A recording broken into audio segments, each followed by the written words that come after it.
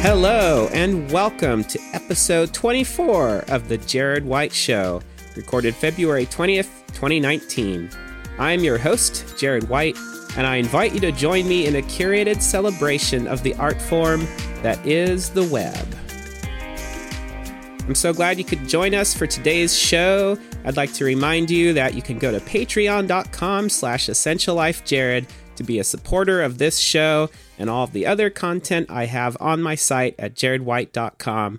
So check that out for all kinds of goodies and special access to chat rooms and more, or if you would just like to support this show going forward. Again, that's patreon.com/essentiallifejared.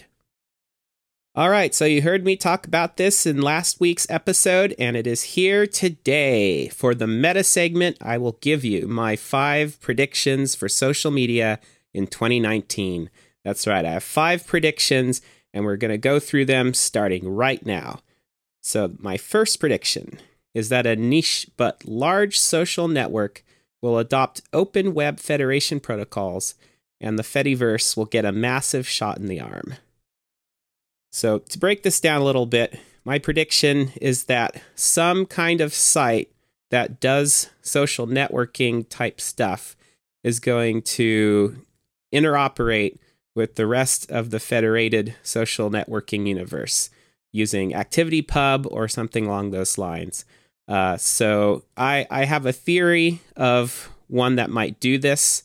I'm not saying it is the one that will do this, but I would love to see this happen, and that is Flickr. Yes, folks, that's right. My hope is that Flickr will join the Fediverse. Now, why would they do that? Why would SmugMug, the owners of Flickr, go to all the trouble to add this kind of support to Flickr? And my contention is that it would immediately make Flickr the de facto method of publishing photos and consuming photos in this new world of open web social networking. I think it would not only be incredible PR for Flickr, but I think it would make Flickr appeal to a lot of folks that are sort of on the fence about either the Fediverse or Flickr. So in other words, it will legitimize both immediately. So people that are currently using Instagram and are maybe unhappy with it and think maybe they could switch to Flickr, but they're not sure if they want to limit themselves just to the world of Flickr. They're not sure if Flickr is viable enough or has a strong enough future. If all of a sudden they see that Flickr is going to interoperate with Mastodon and PixelFed and all these other Fediverse platforms out there, if they see that happening, it's going to make Flickr seem more legitimate. Conversely, it's going to make the Fediverse seem a lot more legitimate in the eyes of the mass audiences out there. So, as much, and I'm going to get to this in a moment, as much as the Fediverse is growing and thriving right now, it's still very niche. And to have a social network that's somewhat large, but is also sort of on the fringes, suddenly join this world, it would be a huge shot in the arm. So I think this would be cool. I hope it happens. I'm not saying it's going to happen, but my prediction is that either Flickr or somebody else will do this. Prediction number 2, Mastodon will double in size. Yes, that's right, folks. I'm predicting that at the end of 2019, the Mastodon world, all of the different Mastodon instances out there collectively will have twice the number of accounts as they did at the beginning of this year. And so here's why I feel like that's doable. At the beginning of 2019, the total number of accounts across all the different Mastodon instances, there was about 1,886,000 accounts. And it was growing at a clip of about 33,549 accounts each week. Now, that's not quite the number it needs to hit in order to ensure that that number every week will double Mastodon in size by the end of the year, but it's very close. So at the beginning of the year, it was looking likely that this would be possible. Now, right now, the number of accounts growth each week is actually around 15,000. So that's not so great. So my prediction, as it's looking right now, is not likely to come true. But at the beginning of the year, if it kept going the way it was, my prediction would come true. So my contention is that even though things have slowed down a little bit now as compared to the beginning of the year, it could pick up again at any time. All you need is some big press blitz in some way, or some high-profile influencer type person joins Mastodon and makes a big deal out of it. All you need is some catalyst, and all of a sudden you're going to have a huge swarm of new accounts signing up. So that's my prediction. Prediction number 2 is that Mastodon will double in size this year.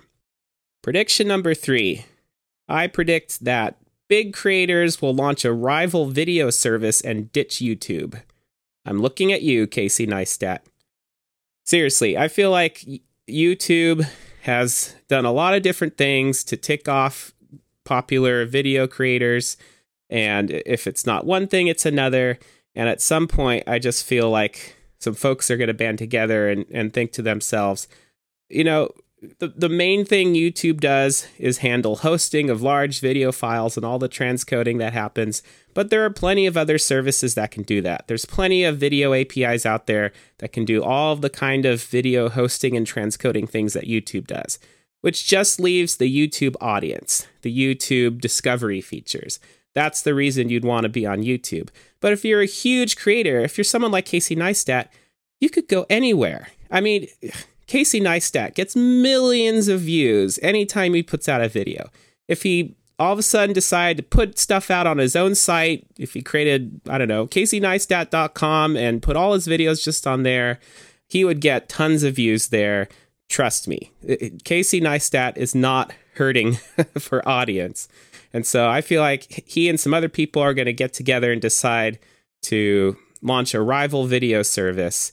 And it's not going to be run by Google. It's not going to be run by a company that has its own interests. It's going to be run by basically a shell organization for creators. It's going to be for creators by creators. Maybe they'll team up with Patreon and do it that way. I don't know. But I think something's going to happen. I don't know if it's going to be Casey Neistat leading the charge here, but I really think the time is ripe to have an alternative to YouTube. I think that's going to happen. If not this year, maybe in a year or two. All right, moving along to prediction number 4. I think federal legislation in the U.S. will pass this year at some point, and it will challenge the data collection habits of Facebook and other similar companies.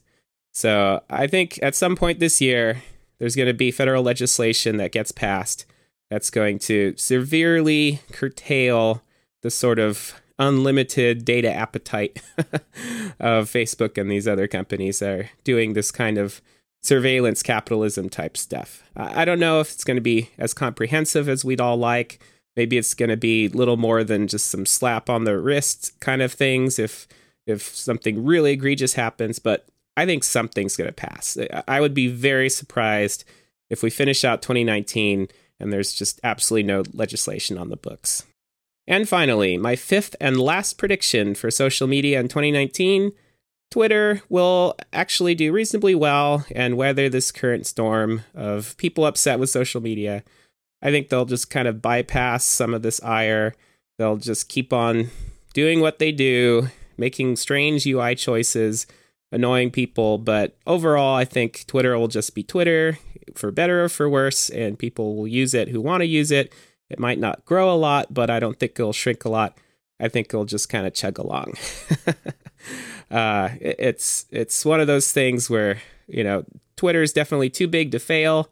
So unless they do anything really stupid, it will just be what it is. We might not like that. We might want Twitter to do a lot more, but I'm not holding my breath. And I have a bonus prediction for you, kind of along similar lines. I think despite everything that's happened, and even possibly a little bit of usage shrinkage, overall, I think Facebook this year will just continue to be a financial juggernaut, and it'll continue to be the big elephant in the room for social media. I just don't see a whole lot changing. Unfortunately, I would love to see a huge shift that causes Facebook to reevaluate how they're doing everything.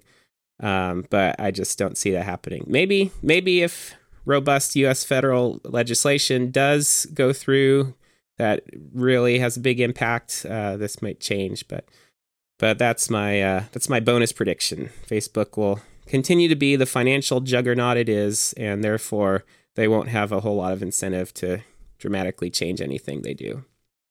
All right, so that closes out the meta segment, and on to the link segment.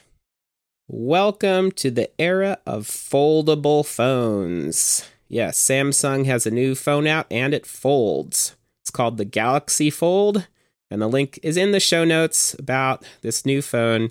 Like all of the foldable phones that have sort of been shown off in various prototype sort of forms, it's sort of weird, it's sort of funky, but it's also sort of amazing, sort of magical. I don't know what to think about this, to be honest with you. I don't know if foldable phones is going to be a thing. I have no plan to get one. If this was an Apple product, I still wouldn't have any plans to get one because I just think the concept is a little bizarre. I'd really have to be convinced. I'd have to see these in use out in the wild. Somebody would have to demo one for me to sort of get it. I just don't get it right now. But if you are into the idea of a foldable phone, if you want something that's slim in your pocket that you can pull out and that sort of expands into a tablet, go for it, I guess. But I won't be getting one. Next up, Fred Wilson over at avc.com, because he is a VC, hence the name of his site. He wrote an article called The Convergence of the Phone and the Laptop, and it's kind of about this sort of shift of thinking where instead of having a laptop with laptop computer software installed and then a phone with phone software installed, increasingly people are thinking of just phone software as the de facto. If you get an iPad, for example, all the software you're using is basically phone software. That's its heritage. Even if it does a lot more, with the bigger screen and capabilities of the iPad versus the iPhone, you're using smartphone era software, and it's very different from the era of laptop and desktop computers.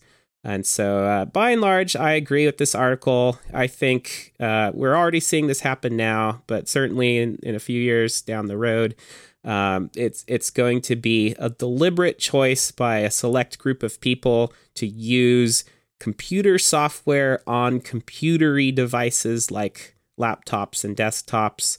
The default's just going to be to use a smartphone or a tablet and to use the software that has been built for that paradigm. I just think that's the way we're headed. I think even Apple sees this, which is why you see them taking steps to make it easy to port software from the iOS platform to the Mac platform, because the likelihood that people are going to develop Mac software first and foremost, I just think that's a dwindling percentage. Instead, you're going to see people develop primarily for iOS, for example, or for Android. And then if there's an easy way somehow to sort of port that to a Mac or Windows platform, for example, you might see that happen. But anyway, good food for thought. Check that out. Up next, this is something that is just so cool. It's just absolutely wonderful. It warms my heart. And it's a bunch of people got together and joined forces with CERN in 2019 to basically build the World Wide Web browser. Like literally the first ever browser that was called World Wide Web. It has been rebuilt as something you can load up in your web browser. So literally, if you go to a certain link in your web browser, you'll see a recreation of the original Next Step operating system from the 90s, and you'll see a recreation of the World Wide Web browser in its very pixelated early 90s glory. And the crazy thing is, you can actually visit modern websites and in many cases get something usable. So for example, if you use this World Wide Web browser and go to jaredwhite.com, it's actually readable. You can actually see things that I've posted lately, and it does work, which is pretty outstanding. So definitely check that out. It's very nostalgic. It's very cool. They basically got something running that is just like what Sir Tim Berners-Lee invented originally in the beginning of the 90s that started the whole web revolution. And for today's image segment, here's something very cool.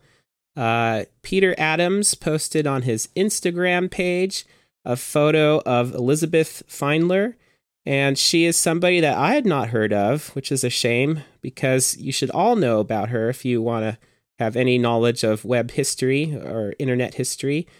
She built and ran the Network Information Center, or NIC, for the ARPANET, which of course was the precursor to today's internet.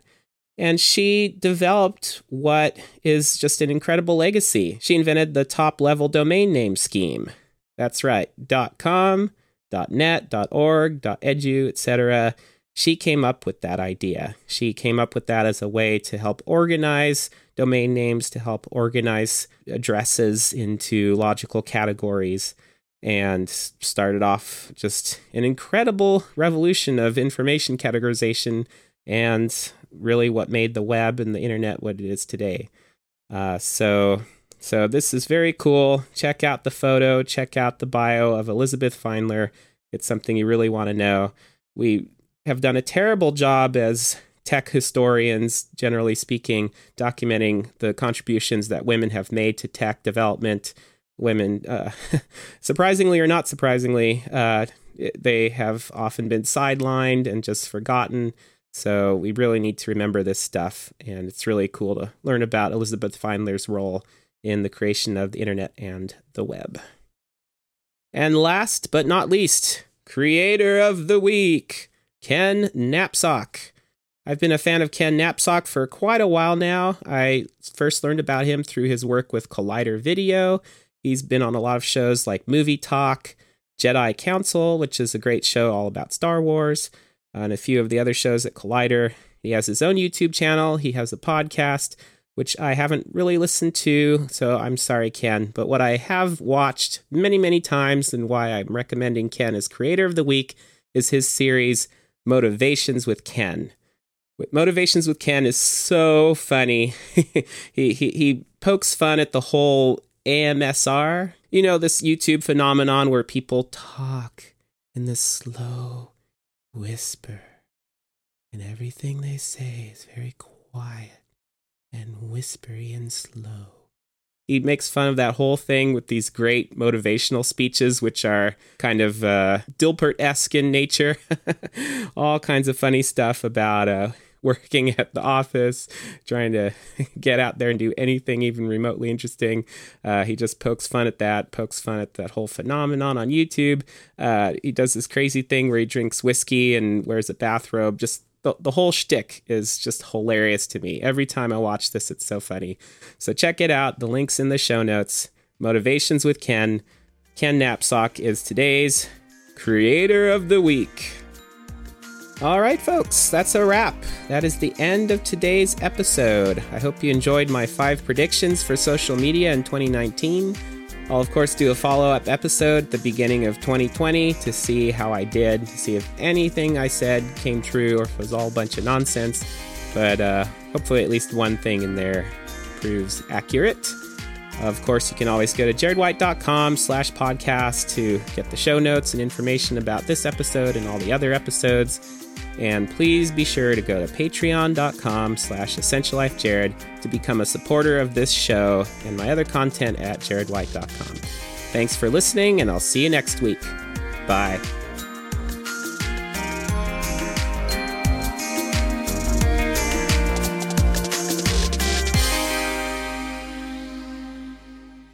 Jared White Show, Jared White Show.